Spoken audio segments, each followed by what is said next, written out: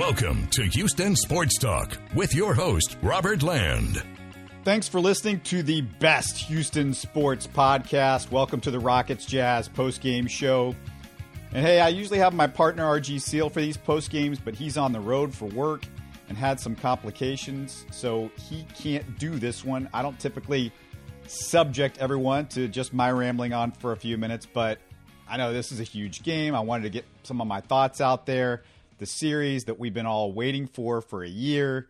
So just bear with me, and I'm going to just throw some different things out there. You know, I said the Rockets were going to take this series in 6 games when we were doing our predictions. And even as I was saying it, I'm not sure I really bought into it because there were so many details in that Jazz series that the Rockets just weren't getting down. And a lot of that stuff was on the defensive end. Some of the stuff that I just didn't like from some of the players and how they were reacting to situations.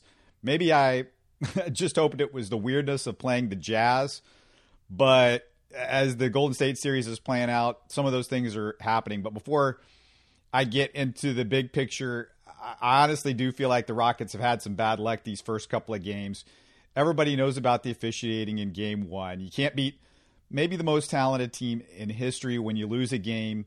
You should have won. You know, I hate dwelling on officials, but, you know, we all know, we saw it. It's the case that they admitted 17 calls that they blew that were Rockets calls, 11 calls they blew were Golden State calls. That's a major difference in a game that's that close. And maybe against another team you can overcome it, not against Golden State. I mean, we got to be honest. I mean, it's one of the great teams of all time. Then game 2, you lose Harden for a whole quarter with the Draymond poke in the eye.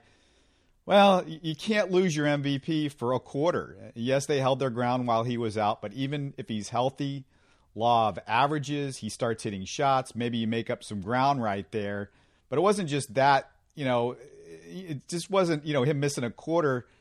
But to be honest, he wasn't the same when he came back. He didn't get back in rhythm until much later in the game. You know, Harden, he's barely going to get credit for this because the Rockets didn't win and because he's James Harden and the easy thing is to trash him sometimes by even Rockets fans. I mean, I'm guilty of it as well, but nobody respects how much he wants to be out there on the court all the time as much as I do. I mean, I appreciate the fact that he does want to be out there. He does want to, you know, be out there sometimes it feels like the Rockets' detriment because you want him to rest maybe, but you know, you got to love the fact that he wants to play. He's a player. He's a gamer.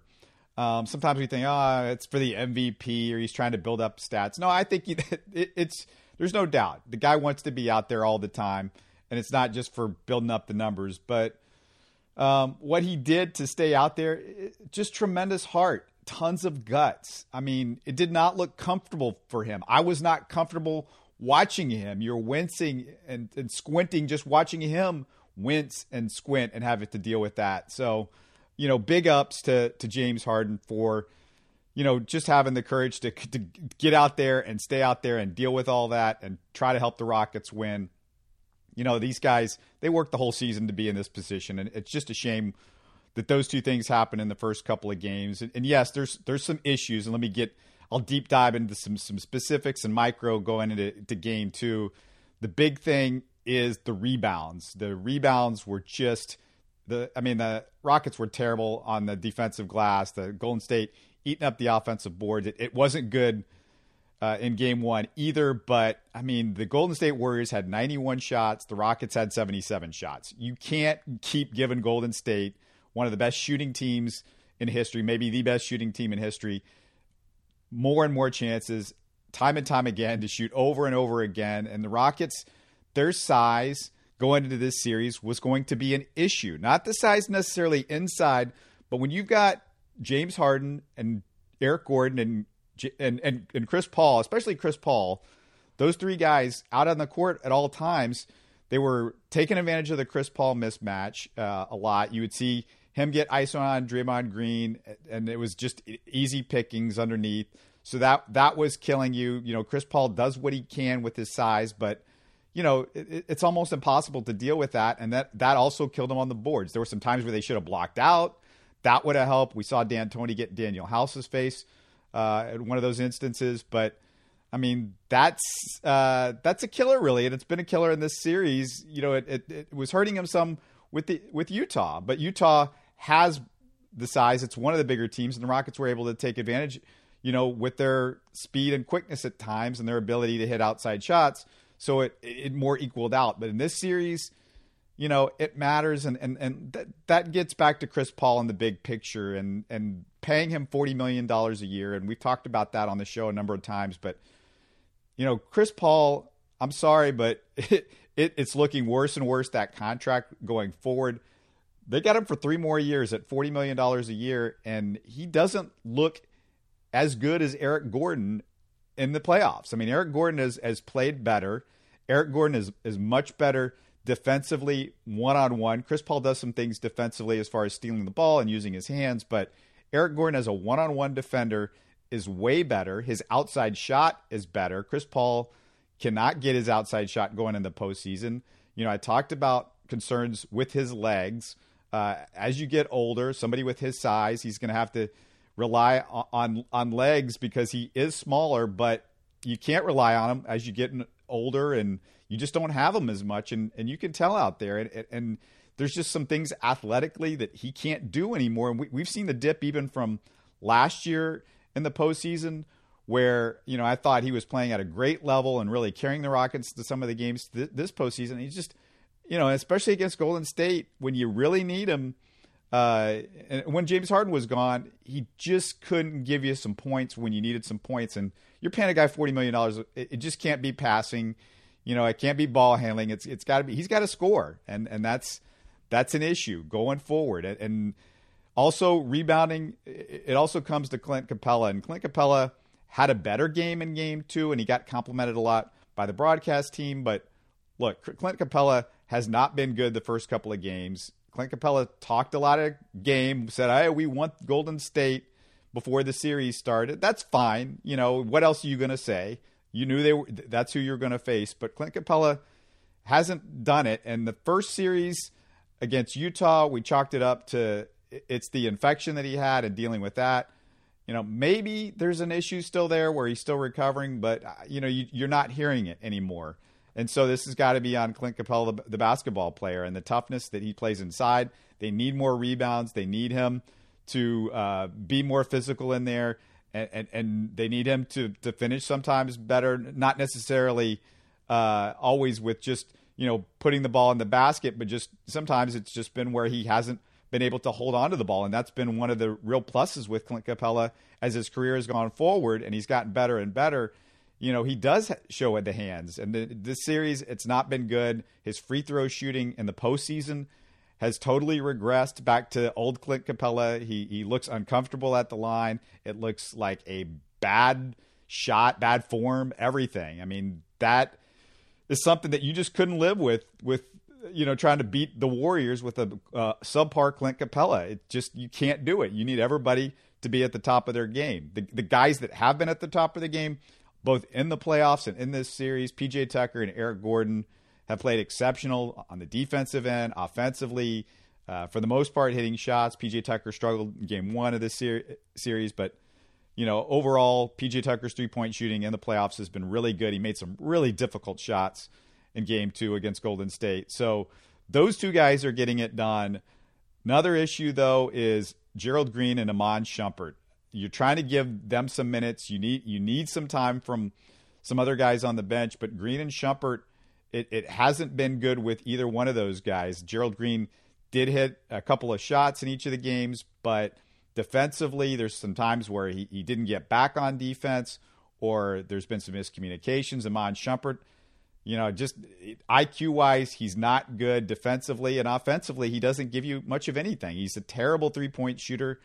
I don't understand the move of just getting rid of Brandon Knight and a first-round pick for Iman Shumpert. It didn't make sense to me at the time from what I had seen of Iman Shumpert. I thought they needed to get somebody better if you were going to give away that first-round pick, but because just getting, you know, 5, 6, 7, 8 minutes in the playoffs from Iman Shumpert of poor to, you know, mediocre to poor play, it isn't worth giving up a first-round pick. You know, if they were going to give that first-round pick and a Brandon Knight, I was hoping they could get something a little bit better than somebody like Iman Shumpert. I don't know what was out there Obviously, he's a body, but I don't know if you're any better or worse with him out there than a Gary Clark or, whoever you could find to stick out there. So, that's part of the story too with the Rockets, but just overall, it's frustrating because they got to this point and they've had some just serious bad luck like they did last year with Chris Paul's injury. Once again, things have not gone as well as you would like as far as just good fortune, and you have to have just all the dominoes fall into place because, you got to give Golden State credit. Not only are they super talented and they've got all the shooters and everything like that, but defensively in this series, they've been on point. Their rotations have been perfect. They've rarely messed that up. Everything that they've done from a defensive standpoint, just frustrating the Rockets. Could the Rockets do some things a little bit differently? Possibly, yes, but you have to also give Golden State credit. I mean, they are tight everywhere on the floor defensively, and even there's been some things offensively that haven't gone their way. They have the ultimate X factor. Kevin Durant, he's one of the best players in the NBA, if not the best player in the NBA right now. And Kevin Durant, impossible to stop for the Rockets. I mean, there is no answer. Most teams don't have an answer. You have a 7-footer that can make the kind of shots that he can make. It's impossible to stop. And even with Steph Curry struggling, he banged his ham up a little bit in game 2. You just can't stop Kevin Durant, and that's a real X factor. And the Rockets don't have that guy. You would hope it's James Harden, but James Harden doesn't have the length to just shoot over anybody the way a Kevin Durant does. And Kevin Durant, for that matter, is a better X factor in the playoffs, better player in the playoffs, period, than James Harden is. And that's not going to change because James Harden can't grow. He's not going to get any taller. But anyway, just some quick thoughts on this series. I hate to say it, but look, the Rockets beating Golden State, beating this team 4 out of 5 games. I feel like it's impossible. I mean, the Rockets are back where they were last year, but it's even more frustrating because it's 2 years in a row that just a lot of things didn't line up, and that Chris Paul injury last year. I mean, we'll never know what would have happened, but maybe they can salvage a game or two and not get swept. But at this point, the sweep is definitely in play. The Golden State, if they continue this style of play, their defense continues to be this good.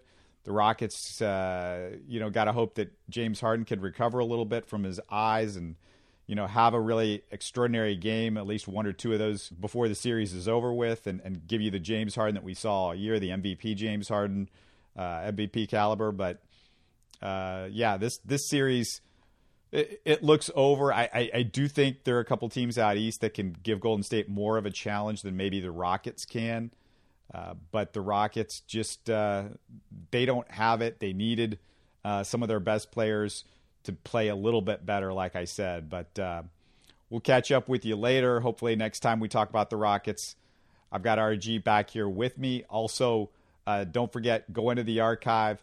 If you haven't, if you missed it, we put up a show on the 7th round pick, Cullen Gillespie for the Houston Texans, a little deep dive into him with somebody that covered him with the Aggies, our friend Taylor Travis. Also, we talked to Aaron Reese, if you missed it earlier this week, with The Athletic, who covers the Texans, just looking over at the entire Texans draft. And we're going to talk more about the Texans and the draft as the offseason progresses. But go back into the archives, look at all of that. That's all I got for sort of an abbreviated post-game. It's just me. Sorry for the rambling, but I know you guys want to hear a little bit of thoughts on this game, and we're going to talk to you again in a couple of days.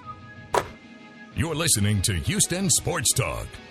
Don't forget to follow Houston Sports Talk on Facebook and Twitter. Subscribe to us on iTunes, Spotify, the Google Podcast app, or the Stitcher app. You can support us by giving us a 5-star review on iTunes or by telling your friends about us. Spread the word, everybody. Thanks for listening.